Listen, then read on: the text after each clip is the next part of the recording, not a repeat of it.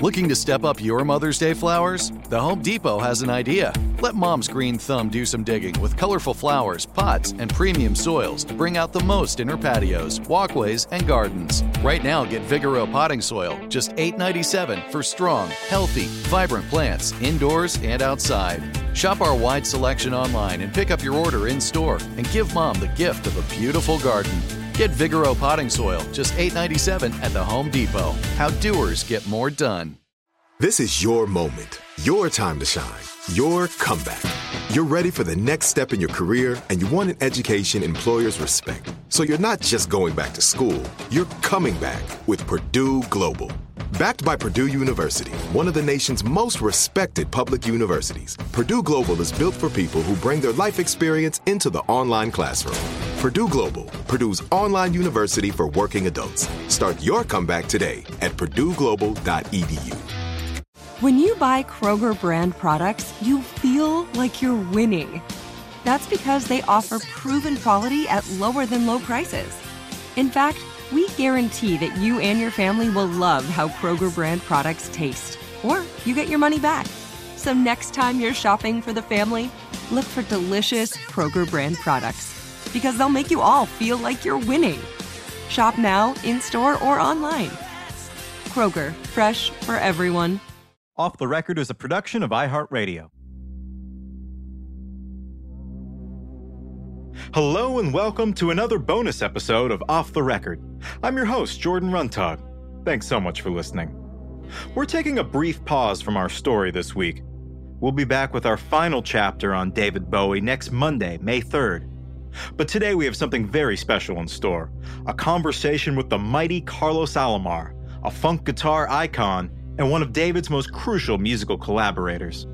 They first came together in New York in 1974, when David was producing songs for the British singer Lulu. Carlos was working as a session guitarist at the time and was called in to play on the recording dates. The two got to talking about soul and R&B, which was something that, well, you could say Carlos knew a thing or two about. He cut his teeth as one of the youngest players ever in the Apollo Theater's house band, leading to stints backing James Brown, Chuck Berry, and Wilson Pickett, all while still in his teens. Carlos's influence helped inspire David to take his famous trip to Philadelphia to record the soul-steeped Young Americans record. To get the sound, David tapped Carlos, who in turn assembled a group of players that included his wife, singer Robin Clark, and also his old school friend, Luther Vandross.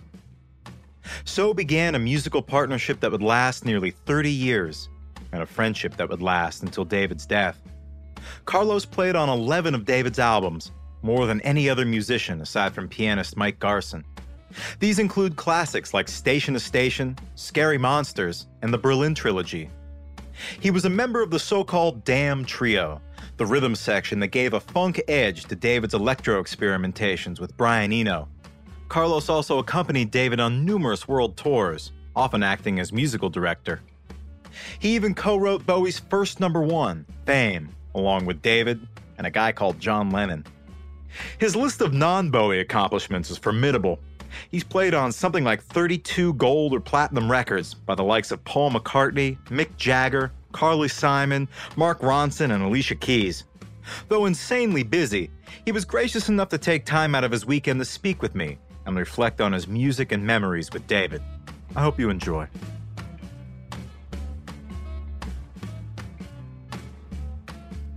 Before we dive into all your history with David and everything, what is your desert island number one guitar? I gotta ask.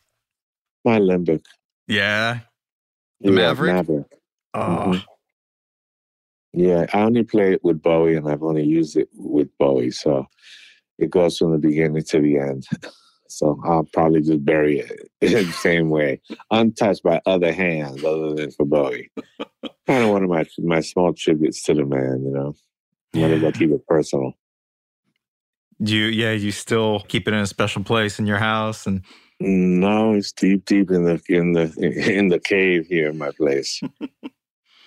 All insured, and the appreciation is going up and up and up. I'll leave it to my daughter one day. It's a great little guitar. I use it for songwriting and composition. It just has, because it was made for me, my hand just slips into it, and You have one of those guitars that you can just twang, around in the house, and it just feels right, and it fits your fingers, and everything is right there. And so sometimes you kind of feel like, I feel a little sad today. Let me take out my old Olympic and just hit Maverick a little bit. It's kind of friendly in its home. And I don't have to record with it. I just kind of use it sometimes to inspire. Just for you. Yeah, that's the best. That's precious. There's certain esoterics, like for my students, I actually ask them to please give their guitar a name. And there's something about when you cherish something that you actually want to, I mean, you have a cat who won't give you the time of day, but you will give it a name. And, you cherish that cat, even if it scratches you, and he just doesn't give a shit. He doesn't even know your name, but that's just the nature of the animal. I think that once my students start giving their instruments names, then they go to them a little bit more. That's an esoteric. So, tell me, how did this journey start for you? How did the son of a Pentecostal minister wind up playing with Chuck Berry and James Brown and Wilson Pickett, not to mention David? Well, after all these years, you have to kind of turn it around and kind of critical think and say, what was it like for them working with me? So then I have to kind of look back and say, well, look, I kind of started this guitar thing because I only knew a few chords. And so I started developing this way of playing that allowed me to play chords. But Jimi Hendrix inspired me by saying, do you know how much damage I could do with one loose finger? and so I realized, although I'm playing a chord, I got a loose finger. So I started playing rhythm lead. And it got me interested in a lot of different things. Look, my father died when I was 14. So it was a little difficult. And the only thing that I had was the guitar. So I continued playing in church, but I wanted to get more chords. And once I got Mel Bay Guitar Dictionary, that was it. And then my music started getting a little bit funky, and I used to get put in discipline where the ladies would say, hey, that's not Christian music. That doesn't sound like, and I'm like, it sounds good to me. And so I started getting that kind of religious thing about, are you playing God's chords? Are you playing somebody else's? And that totally just said, you know what? I'm in it for the music. Hell with all of this. And from then on, my father gave me his blessing to let music be, what I follow. And so you can understand what it's like to have a kid that has an instrument, and he gets his instrument and he starts playing for the love of it. And they notice him, and he's really dedicated. So I went down to the Apollo Theater when my father died, and that's when I joined this troupe of, singers that were being trained in the basement of the Apollo Theater by the Apollo management. Little did I know that it was the beginning of my training, and I was encouraged by all the people that came to the Apollo. So I kept playing my guitar, and I got in. And then the guy that was the band leader, he heard me. He's like, hey, you're pretty good. And then he went, I'm playing for the amateur hour. Come on, I'll have you playing. I'm like, I was 17, and they used to hide me in the basement because I didn't have a union card.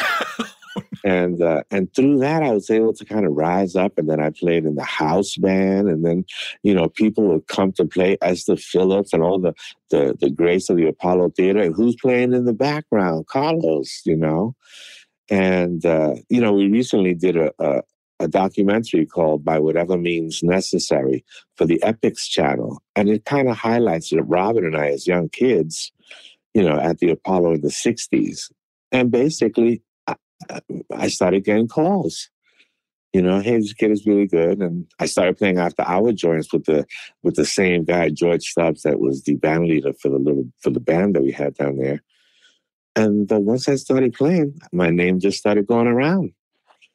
Yeah, I started getting some gigs in studios and jingle houses. And next thing I knew, I was with the band called The Main Ingredient. Everybody Plays the Fool was the hit song we had in 1970, 71, around there. And I went on the road with them. And we got all those kind of those soul reviews you hear about. You remember those, The Main Ingredient, the OJs, the Spinners, the Detroit Emeralds, all of the bands. All the bands used to work. So, I started playing around there. And I got, my name got thrown around a lot. Somebody calls me up, hey, Chuck Berry needs a guitar player. He's playing at, Rye Playland in up New York. Can you make it? Sure. Get there with him. Can you, he tells us when I swing my guitar sideways, you stop. When I swing my guitar up and down, you start. Okay, here we go, boys. And I'm like, are we going to rehearse? And he turns around and he says, you don't rehearse rock and roll, son? That's a lesson right there. And, I fashioned my guitar style. If you notice, when I want my band to stop, I'll take that headstock and just up and down, boom, stop. And when I want them to do a cut, I'll go sideways. So a lot of the conducting that I do is based on getting hit with that true, unadulterated fact given to you by Chuck Berry. You don't rehearse rock and roll, son. If you stop and you go, that's it. And that's it. My name got passed around. One day I got a phone call from RCA that they needed a guitar player for this tracks from this girl named Lulu that they were doing. And I knew who Lulu was because I saw To Serve With Love with Sidney Poitier. And I was like, wow, she's really a really good blue-eyed soul singer. I'd love to work with her. But come to find out, it wasn't her at all. It was the rhythm tracks for the session. And that was me and the producer, David Bowie. So as you can see, meeting these people for me has just been like somebody calls. I don't know anybody's telephone number. Somebody calls me up. They somehow get my number. Hey, are you free for blah, blah, blah, blah, blah? Yeah, sure. Yeah, okay. Who is that? Oh, I don't know. Some person for the Bee Gees, some group. I don't know. Who's that? Carly Simon. I don't know. Peter, Paul, and Mary. And so you get phone calls and you always say yes. And that's how you become Carlos Alomar. It's all a continuum. Well, I've been blessed. And so what do I know? I'm blessed with an incredible amount of talent, I should add. Well, that's a given. If I look at it as a God-given talent, then I don't recognize it as being anything other than what I do. And the fact that it joins so well with what other people need, oh my God, if I could get that all my life. Oh, wait a minute. I do get that all my life. You see what I mean? Yeah. Just being open to it. Yeah, there is a certain amount of graciousness that you have to have in looking at everything that really is good for you. I mean, obviously, put a few bad things in there, and my speech and my content would probably be horrible and worse. But I don't really look at that. I kind of just look at, wow, that was cool. And so that registers on the good part. And that's the way I look at life, just the good part.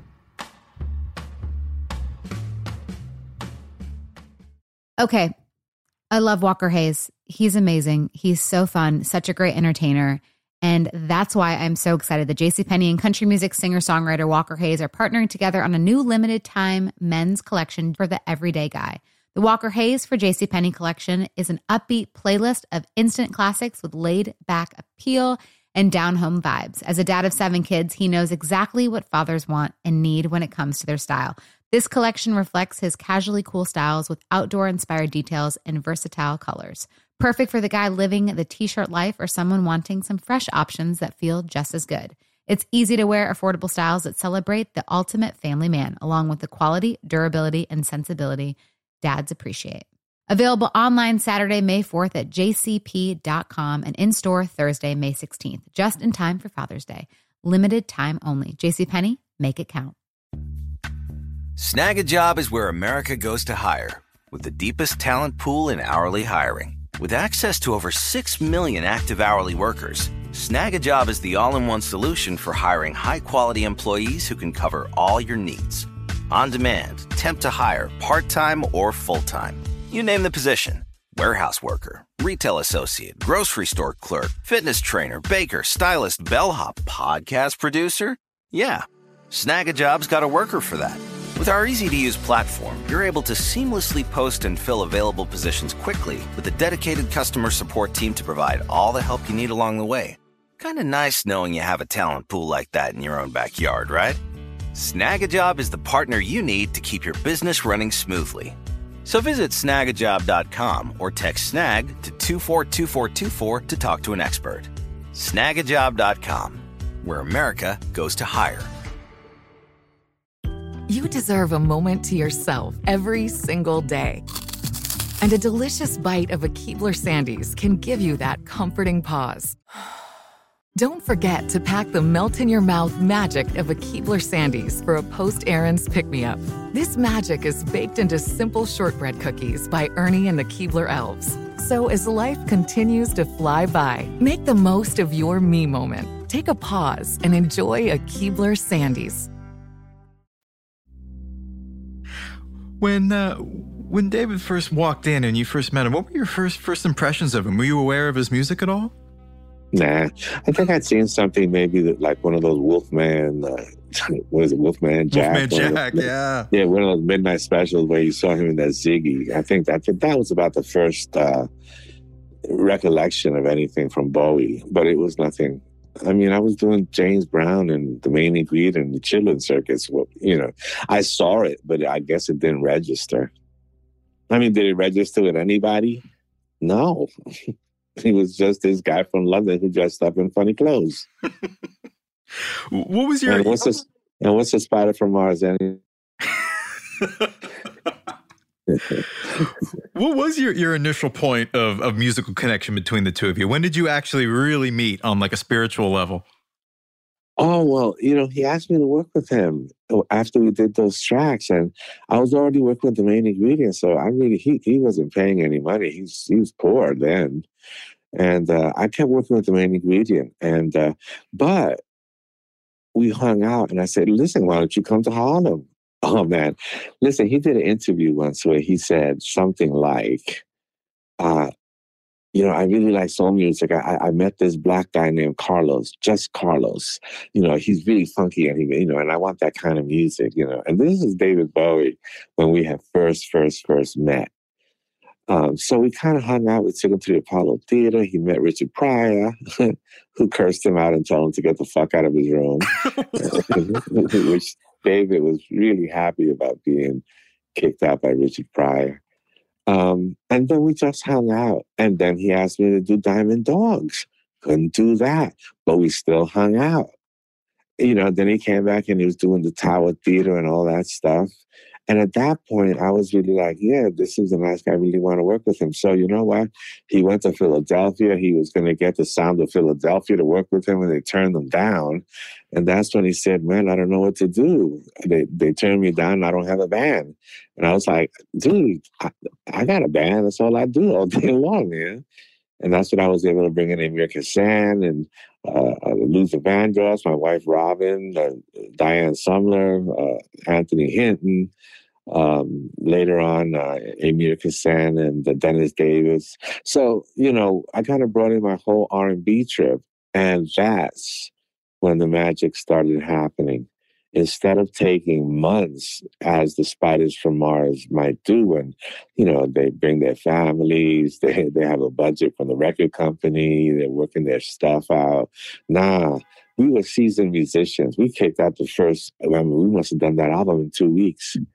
David had to struggle to have some kind of inspiration, and the song, 2 songs a day, boom, boom, boom. So David was scuffling to just like write those words. Any thought that he had, you know, hold it. I want to put these thoughts down. And then everybody would take a cat nap for like 4 hours. What time is it? 2:00 in the morning. He's ready for you to do something. Oh, hold on a minute. Let me splash some water on my face. And in doing it at that breakneck speed, Young Americans was achieved. And then a little later, with a little studio magic, the 2 songs and the sessions out of Electric Lady came about. And so that was the basic premise of the Young Americans. Was there ever a sense of, with you or everyone you were working with Luther and Robin, was there ever a sense of skepticism for David? Like, hey, I've worked with James Brown, I've worked with Chuck Berry. Who's this guy from England who thinks he can come here and pull off doing, you know, this soul record? Was there ever a sense of kind of like, I don't know if skepticism is the right word, but kind of wondering if he could pull this sound off? Regrettably, that would take a certain amount of ego, which you can't really have when you're doing this kind of business. If you're a lead singer, I can understand a competitive nature granting you that. But when you're background singers and support crews and rhythm sections, man, you go in there, and if it takes me to give you 15 different versions of what you said you wanted, I'll keep switching until we achieve something that neither of us alone could ever have achieved. When the rhythm section goes into work, you're one harmonious unit, and you have to act accordingly. The first thing you have to do is self must be gotten out of the picture, and you have to open up your ears. And then when you hear yourself inside the music, then play your instrument. Did David know what he wanted to hear, or did he kind of pick and choose? Did you play, okay, I'm going to try it like this. Okay, no, that's not it. I'm going to try it a little differently. I'm going to try this riff. I'm going to try it with this syncopated rhythm. And then he would go, oh, that's it. Or did he kind of, did he have a general idea? There's a lot of different methodologies that are used depending on what confidence you have and what you've built. In the beginning, there was just Young Americans. So here's a little groove. Can you do anything with that? Boom, done, next. Give me, that little groovy thing, give me that, like a Chinese menu, one from column A, two from column B. And you put them together, and then he has to write. Look, right now you have these kids that have these drum machines, and they have all these loops and all these grooves. If you had 3 or 4 grooves and you put them together, there's your song. Right, but you didn't have that in 1974. What you did have is a rhythm section that is primed to be able to lock in a groove and leave holes. You see, unlike a band, we're session musicians. We know how to leave a hole for the next part. Other people, they just grab every lick they ever played, they're going to play it in every song they ever play. Everything they've ever played, they put all their crap that they play on your song. No, professional musicians listen, and they know when they got it. And you know what happens when we nail it? We all bust out laughing. Just spontaneous expression of joy? That's all there is. So as far as did David have this, did David have that, everything is a work in progress the minute you hit the first note. There is no, look, you start something, do you want to tell me what's going to be at the end? Impossible. You hear this, look, when you were playing it, you played boom, boom, boom, boom, boom, boom, boom, boom. But this bass player you hired plays dun dun dun dun dun dun dun dun dun dun. Are you going to, you just hired Jimi Hendrix to play on your record. You're going to tell him what to play? Do you understand now? Yeah. No, you just sit back and let the magic happen. David was smart enough to just shut the hell up and let that magic happen right in front. And then get your ass moving and get some lyrics that mean something. And you got to catch up because all the keys are higher than you expected. Oh, wow. Now you have to reach for everything. You gotta dig deep because nothing is comfortable. Listen to the range of Young Americans, and you'll never hear any album that he shows that depth and that height of range. Wow. I mean, yeah, just thinking about it now, I mean, even a song like, Right or something too. I mean, you can hear it comes through too. I mean, and he's pushing it. Somebody up there likes me. Yeah. You listen to that song and you start from the bottom note and you go to the bottom one. He goes, do, do, do, do, do, do, do. He has got Anthony Newley to Eddie Kendricks up there in the heights. Wow, yeah. So anyway, so much for Young Americans and how do I get to be with those people? You mentioned the Electric Lady sessions. Am I correct in saying that the first song that you ever credited for on record is also a co-write with not only David Bowie but John Lennon? Yeah. No, let's put it the first commercial hit, eh? Because I did write some other songs with other people. They didn't do anything. Let's give credit where credit is due. But it's the first commercial hit. And for a young kid, when I think maybe 21 or something, 22, that was amazing. And look, let's understand there are some inherent problems with being a Puerto Rican guy with an afro. And that is, the minute I started hearing all the press, I kept hearing Fame written by John Lennon and David Bowie. Fame written by John Lennon and David Bowie. And you can understand how that feels until finally, who came up and stepped up to the plate? Yeah. David.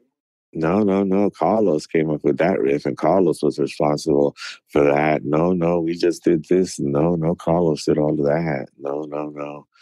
And so that was, as always, he's always been a champion for righteousness. And so to that end, he stepped up to the plate and made that correction. But it wasn't, yes, it was a wonderful thing to have that honor. But then again, to feel that immediate kickback is just like, hello, I'm here. I can hear you. Hello. Oh, that had to have been rough. Not for a minute. And then I started getting checks every day and shit. Fair. That's true. I mean, what was John like? I mean, just being in a studio with him, I can't even imagine. What was it like being around him, watching him work? You don't get very much recollections from celebrities have a tendency to a kind of what is it called, they kind of eliminate their faces. John comes in as a very gregarious, funny guy who has no problem making jokes and being funny in order to alleviate his own super presence in the room. And so his congeniality kind of makes it hard for you to get anything really out of him, because it's just, hey, guy, how you doing? All right. Hey, buddy. Wow. Great. There's nothing to grab onto other than the fact that, oh, my God, he's a celebrity. But what is he supposed to do? Like walk in like he has a cloak on or something? And so we're working. And so he's like, hey, John, how you doing? Hi, I'm Carlos. Cool. That's the way we are in the studio.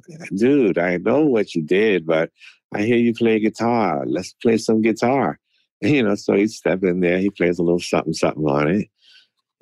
It's all right, but we can only use the beginning. And even the beginning is inverted, so it comes in backwards. So when you hear Finn, you hear this suction kind of piano. That's it. It's a guitar turned backwards. After that, there's very little that you hear of it. Wow, I didn't realize that. Yeah, but then you do hear every once in a while when he was in the studio, he would put his chin down on his guitar. And as he breathed out, there it is. And so David was like, do you hear Fame in there? And I'm like, dude, I don't know what you've been smoking. I hear whatever you say. And, I think that's the way that reference was made to Fame and John and all that. But again, this is the folklore that's created by David, which I totally love. I can certainly back up most of that. But whether it inspired the name or whether that was his participation that gave it his credit, these are all things that we do. Remember, David was very anxious to meet and work with John. So having his name associated with John was the initial intent. And to that end, by whatever means necessary, truly.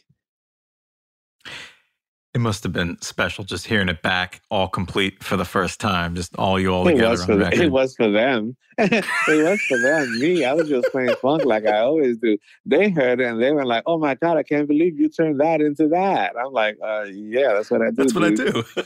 Yeah. And Dave was like, let me put that with this funk guitar. It's done. And I was like, cool. How did you notice his method of songwriting change from Young Americans to something like Station to Station, or especially Low? Because it sounded like he went from coming in with relatively full, complete songs to more sort of building it up in the studio. Well, it appears that way, but if you go song by song, if you look at Station to Station, Station to Station is 3 categories. It's still Young Americans. I mean, Wild is the Wind and Word on a Wing. I mean, those are about as soulful as you can get, aren't they? Yeah. They really are an extension of Young Americans. And then when you want to go pop, Golden Years and TBC 15, I mean, what is that? It's just like, Golden Years was like, he wanted to, this song called On Broadway. An old doo-wop song. Drifters, yeah. Well, that was later on, but it was an old doo-wop song first. But it had the same chord changes. Just let me hear you say love's taking me. It's the same as they say the neon lights are right around the same chord changes. So we changed it up a little bit. But again, the reference is made only to indicate that was really part of Young Americans. And then to have those two pop songs in there, they were all right, but they certainly didn't mark a new direction. But now you look at Stay. Well, Stay is John, I'm Only Dancing. But you can't really hear it because you don't hear them back to back. But if you sing John, I'm Only Dancing to Stay, they're the same song. Even the music is the same progressions. People just don't realize. He said, look, hey, Carlos, that was a great song. Can you do a new arrangement on that song for me? Oh, yeah, sure, David. So I do a new arrangement on a song. He goes and changes the lyrics. Whole new song. He's got his whole new song. I mean, these are techniques, if you're asking about techniques that people are not aware of. And then you have the big one, Station to Station. Well, Station to Station, I just found out that in disco music, they'll pay you extra money if your song is longer than 3 minutes. And I think that single was 3 minutes and 20 seconds. Like if you go 3 minutes and 40 seconds or 4 minutes and 20 seconds, you get paid double. And so when we found that out, they was like, really? I said, yeah. So the introduction, let me make an introduction for you. The introduction to Station to Station, that must be 4 minutes long. Boom. More money, more money, more money. Which is kind of cool if you think about it. That's why on that album, I think, what do you get, 6 songs or 7 songs? Because they're all ridiculously long. Can you tell me how the Damn Trio came together? Well, Damn Trio started after Young Americans. I started doing Broadway, and I was on the Rocky Horror Picture Show. And so by doing the Rocky Horror Picture Show, I was already into rock and roll before David asked me to do Station to Station. So when we got together, I had already had Dennis Davis because we had worked together on some of the stuff in Electric Lady. And so Dennis was working with this other cat, George Murray. And so we were anxious to work together. So when we had a chance, then George Murray was brought in to replace Amir Kassan, another friend of mine. And so, man, when we got together, it was like George Murray was like the lead guitar player, but he played bass. You know what I mean? So he, instead of holding down the bottom by playing one note, he would walk with the bass like a guitar player playing riffs. And so that kind of opened this thing up to have this very mechanical lockdown groove that was still funky, but created all this movement. Well, David was elated because in essence, he wanted to replicate the electronic essence of Kraftwerk and have that mechanical thing, but he wanted it done by a funk rhythm section. So here is the anomaly that no one even looks at. Here is a super, super white Brit with orange hair being backed by all black rhythm section. For all these years, don't you find it amazing that they're still talking about the Spiders from Mars? And yet, they never talk about the Damn Trio, who was responsible for so many amazing transformations from Station to Station to Low, Scary Monsters. All that amazing stuff was driven by the Damn Trio.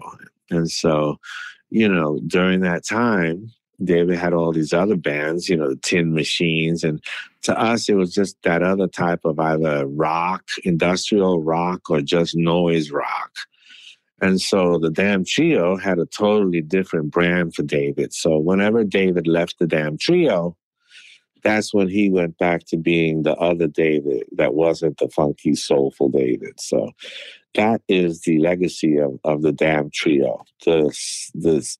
The trio that backed David through all of those periods. Mind you, all the time, the credit was actually being given to the Brian Enos and to the Robert Fripps and to the Adrian Blues and to all the other people that would come as invited soloists and all that stuff. But as a rhythm section, the people that locked down David Bowie during all those years was Dennis Davis, Carlos Alomar, and George Murray, the damn trio. Okay. I love Walker Hayes. He's amazing. He's so fun, such a great entertainer. And that's why I'm so excited that JCPenney and country music singer-songwriter Walker Hayes are partnering together on a new limited-time men's collection for the everyday guy. The Walker Hayes for JCPenney collection is an upbeat playlist of instant classics with laid-back appeal and down-home vibes. As a dad of 7 kids, he knows exactly what fathers want and need when it comes to their style. This collection reflects his casually cool styles with outdoor-inspired details and versatile colors. Perfect for the guy living the t-shirt life or someone wanting some fresh options that feel just as good. It's easy to wear, affordable styles that celebrate the ultimate family man, along with the quality, durability, and sensibility dads appreciate. Available online Saturday, May 4th at jcp.com and in-store Thursday, May 16th, just in time for Father's Day. Limited time only. JCPenney, make it count. Snag a Job is where America goes to hire, with the deepest talent pool in hourly hiring. With access to over 6 million active hourly workers, Snag a Job is the all-in-one solution for hiring high-quality employees who can cover all your needs. On demand, temp to hire, part-time or full-time. You name the position. Warehouse worker, retail associate, grocery store clerk, fitness trainer, baker, stylist, bellhop, podcast producer. Yeah, Snag a Job's got a worker for that. With our easy-to-use platform, you're able to seamlessly post and fill available positions quickly with a dedicated customer support team to provide all the help you need along the way. Kind of nice knowing you have a talent pool like that in your own backyard, right? Snag a Job is the partner you need to keep your business running smoothly. So visit snagajob.com or text snag to 242424 to talk to an expert. Snagajob.com, where America goes to hire. You deserve a moment to yourself every single day. And a delicious bite of a Keebler Sandies can give you that comforting pause. Don't forget to pack the melt-in-your-mouth magic of a Keebler Sandies for a post-errands pick-me-up. This magic is baked into simple shortbread cookies by Ernie and the Keebler Elves. So as life continues to fly by, make the most of your me moment. Take a pause and enjoy a Keebler Sandies. And you think of the work that you did. You mentioned Low a moment ago. I mean, just the sound on that is so unique, so groundbreaking. What were those sessions like for you? Were they relatively similar to Station to Station and what the work you'd done with them prior, or was it completely different? Well, let's understand that the interview is about my perspective. So let's understand what was going on during these periods. Remember, when I told you before I even did Station to Station, I was already doing rock and roll on Broadway with Tim Curry and Meatloaf and everything, doing the Rocky Horror Picture Show. It just so happens that when David is asking me to go on tour for Station to Station and create all this stuff, I wanted to bring studio quality equipment onto the road. I don't want to use floor pedals. I don't want to use stomp boxes. And so I devised a totally stereo system that used rack-mounted units from the studio. And I brought those rack-mounted 19-inch units to touring with David Bowie. Now, mind you, this is all during the time of Frank Zappa and Jerry Garcia and all these American monsters doing the same thing. But the one that was doing it first was me. And while I was doing that, when the 80s first came up, I started working with the synthesizer guitars, before they started coming out with the Moog guitar and all those other things. So me, Andy Summers, a few other people were working in those areas. So this technological thing that happened wasn't foreign to me. Look, even when I met Bowie in the 70s, when he first met me, I already showed him that I could play all of Jimi Hendrix' Are You Experienced? I heard Jimi Hendrix and went crazy. I immediately learned all the parts. When I met David Bowie, not only did he know I could play with James Brown, all that stuff, but when he heard me playing Jimi Hendrix, he was like, holy shit, who are you, dude? And so the electronic thing for me was a major explosion. When the Macintosh Plus came out, I took it on the road and created a guitar synthesizer album with a Mac Plus when it first came out. So this issue of technology, I was always into it, man, always. The same way that they talked to Tony Visconti about bringing pedals and doing that, I was doing exactly the same thing. Stringing 3 and 4 amplifiers all in a row, each with a different effect, and then putting a microphone in the middle and seeing what it sounds like. I mean, we had time to do all kind of experiments like that, Visconti and I, and even Eno. So going into the studio to do Low was just another way for us to finally let ourselves just fly. But it was a little different than everything else because of the methodologies that Brian Eno brought with him. How was it working with him? Was it a challenge? I know in some interviews you've given, you said that it was like working with a professor. Yes, it was a challenge because the challenge is what you want. You don't want a problem. So it taxes you to use everything you have to try to get out of that situation. For instance, we know that we have certain methodologies, let's call them again, like this. Hey, I like the verse and the chorus. When's the chorus going to happen? Is there a bridge in this song? Hey, where's the introduction? You never ask, how long is a classical song? That's true. You don't wait for a chorus to repeat itself in a classical song, do you? So you see, you're already stepping into an arena where you're thinking a verse, a chorus. Hey, a bridge would be nice here. Hey, you should go to the fourth, just like all the blues songs go. These things are inherently found in your brain when you walk into a section. What happens if it's a classical section? What use is my rock and roll nonsense going to do me there? Or a flamenco? Oh my God, let's say it's a waltz. I am so screwed. So here Brian, lays out all these things that are more linear. They go on for a while. In fact, they go on for a while so much that you can't actually hear a beat. Oh, wait a minute. Just like classical music, there is no tempo. And so all you hear is 1, 2, 3, 4. This constant person calling numbers. And, Brian says, hey, Carlos, when you get to 57, can you play a little something for me until you get to like 75? And you're going, what? Because all he let you hear was like 2 instruments, just enough so you can get some kind of key. You're not even hearing all 42 tracks of whatever the hell he has hidden from you.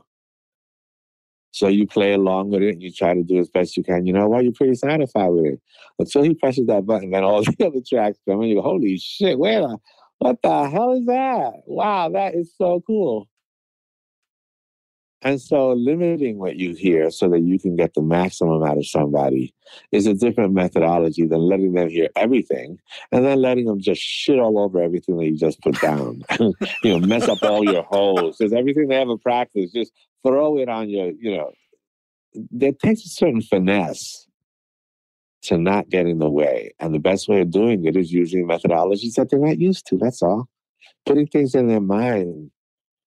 How about if he says, listen, Carlos, something, I want you to, sometimes you play some wrong notes. I need for you to accent the wrong notes. Accent the wrong notes.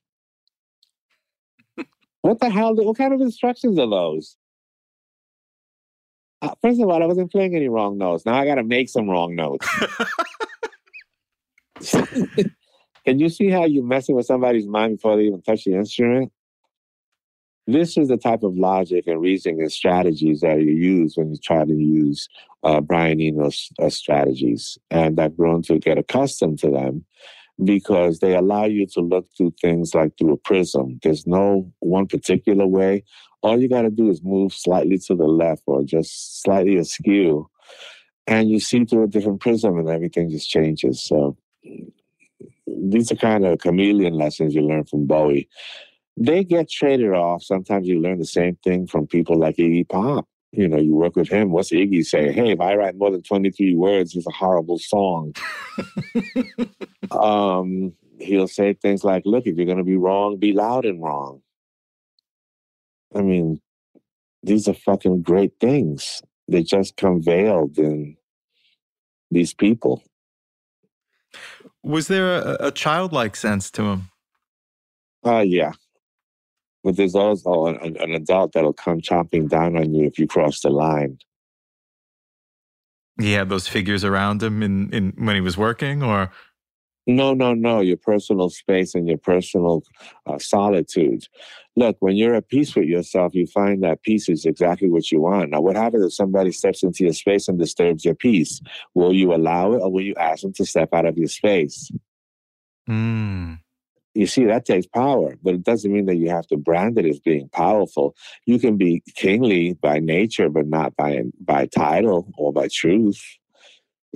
So he tries to act as royal as he can but he always maintains, I'm David Bowie and you see me as David Bowie. Should I digress and turn myself into David Jones, then the mystery of David Bowie's gone. And I don't want you to meet David Jones. That's none of your damn business. So you protect it. You protect it with whimsy. You protect it with humor. John Lennon did it artfully by making himself humorous and everybody else at ease. I mean, a lot of people do it a lot of ways until you get to know them. And when you get to know them, then you realize, wow, he's really heavy. He don't sound like he's playing around now. Ask him the right question. You'll get some seriousness out of him. And look, quite honestly, very, very, very well. We could talk about all the whimsy. We could talk about all the curiosity and the funniness. But damn it, David Bowie was a serious person who will be taken seriously by all means. And he has no regrets over putting you in your place, whether it has to do with black music, black people, rock and roll, your genre, your gayness, your boldness, your anything. Full well he was well voiced and opinionated. So yin and yang, man, yin and yang. Was there a time that you knew him that he seemed the most at peace? It's a moving target, man. Everything looks at peace until you find out the shit hit the fan a year later. And then he had a gold record and everything seems at peace again. And then you find out that, come on, there are certain... Look, I know I was at peace when he got married. I was at peace for him. If that's any way of telling you whether I felt he was at peace, that's the only time I felt that he was at peace, that I know I felt that he was at peace. When he married Iman, I was just like the weight of the world was off my shoulders. I don't have to protect him from anybody. That's a beautiful feeling for a friend. That must have been just really nice to feel that, because it seems like peace was something that was hard won for him, it seemed like. You have to find the right person.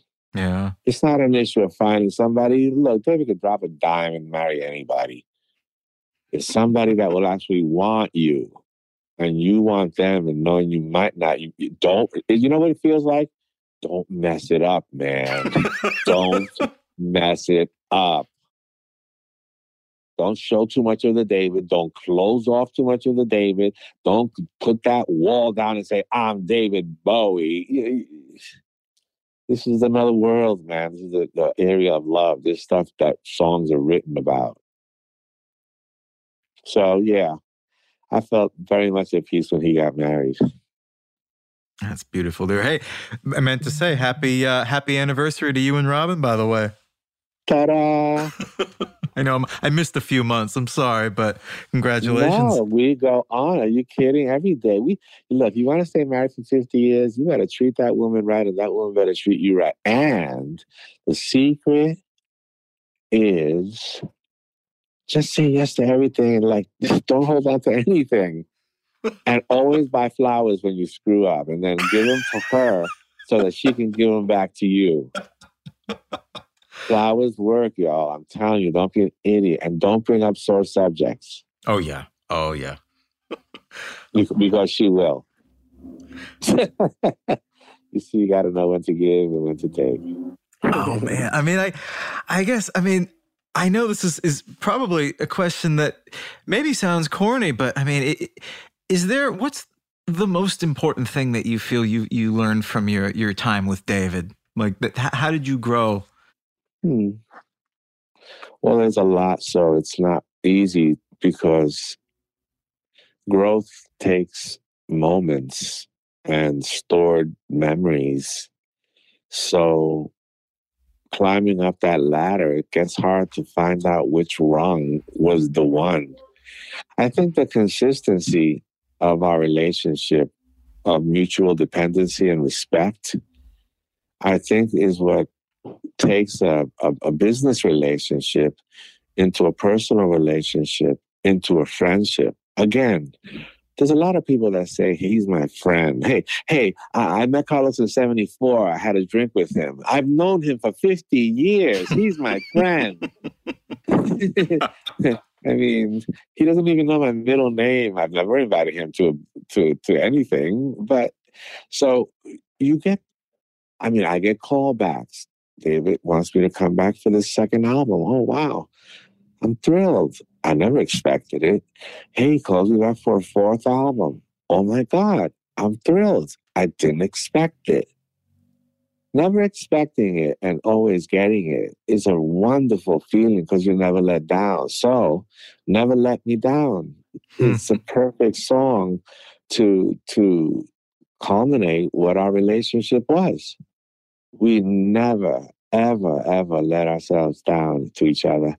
When my wife got sick and I had to finally say goodbye to David, David said, "What are you waiting for?"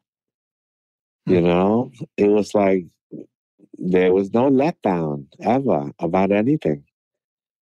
And so that's basically, that song probably says it all, eh? Just appreciating one another. Yeah, that's it.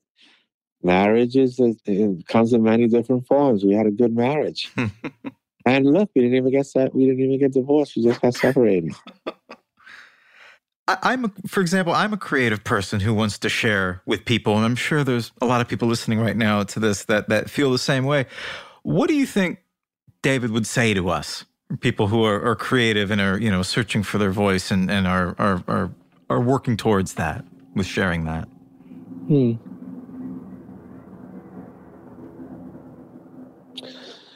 Let go, be dragged. I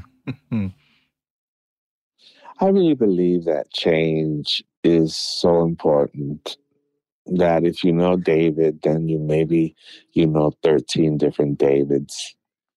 If you could understand that, then you could understand that we're not meant to stay in one place. We can change.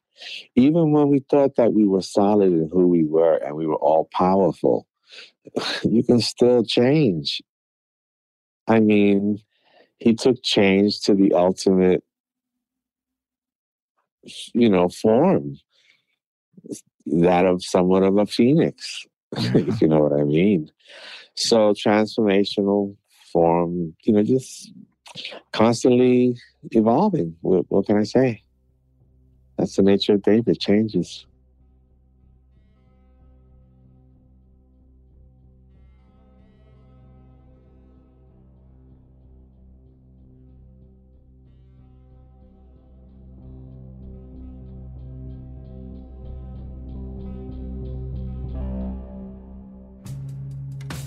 Off the Record is a production of iHeartRadio.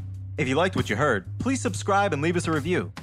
For more podcasts from iHeartRadio, visit the iHeartRadio app, Apple Podcasts, or wherever you listen to your favorite shows.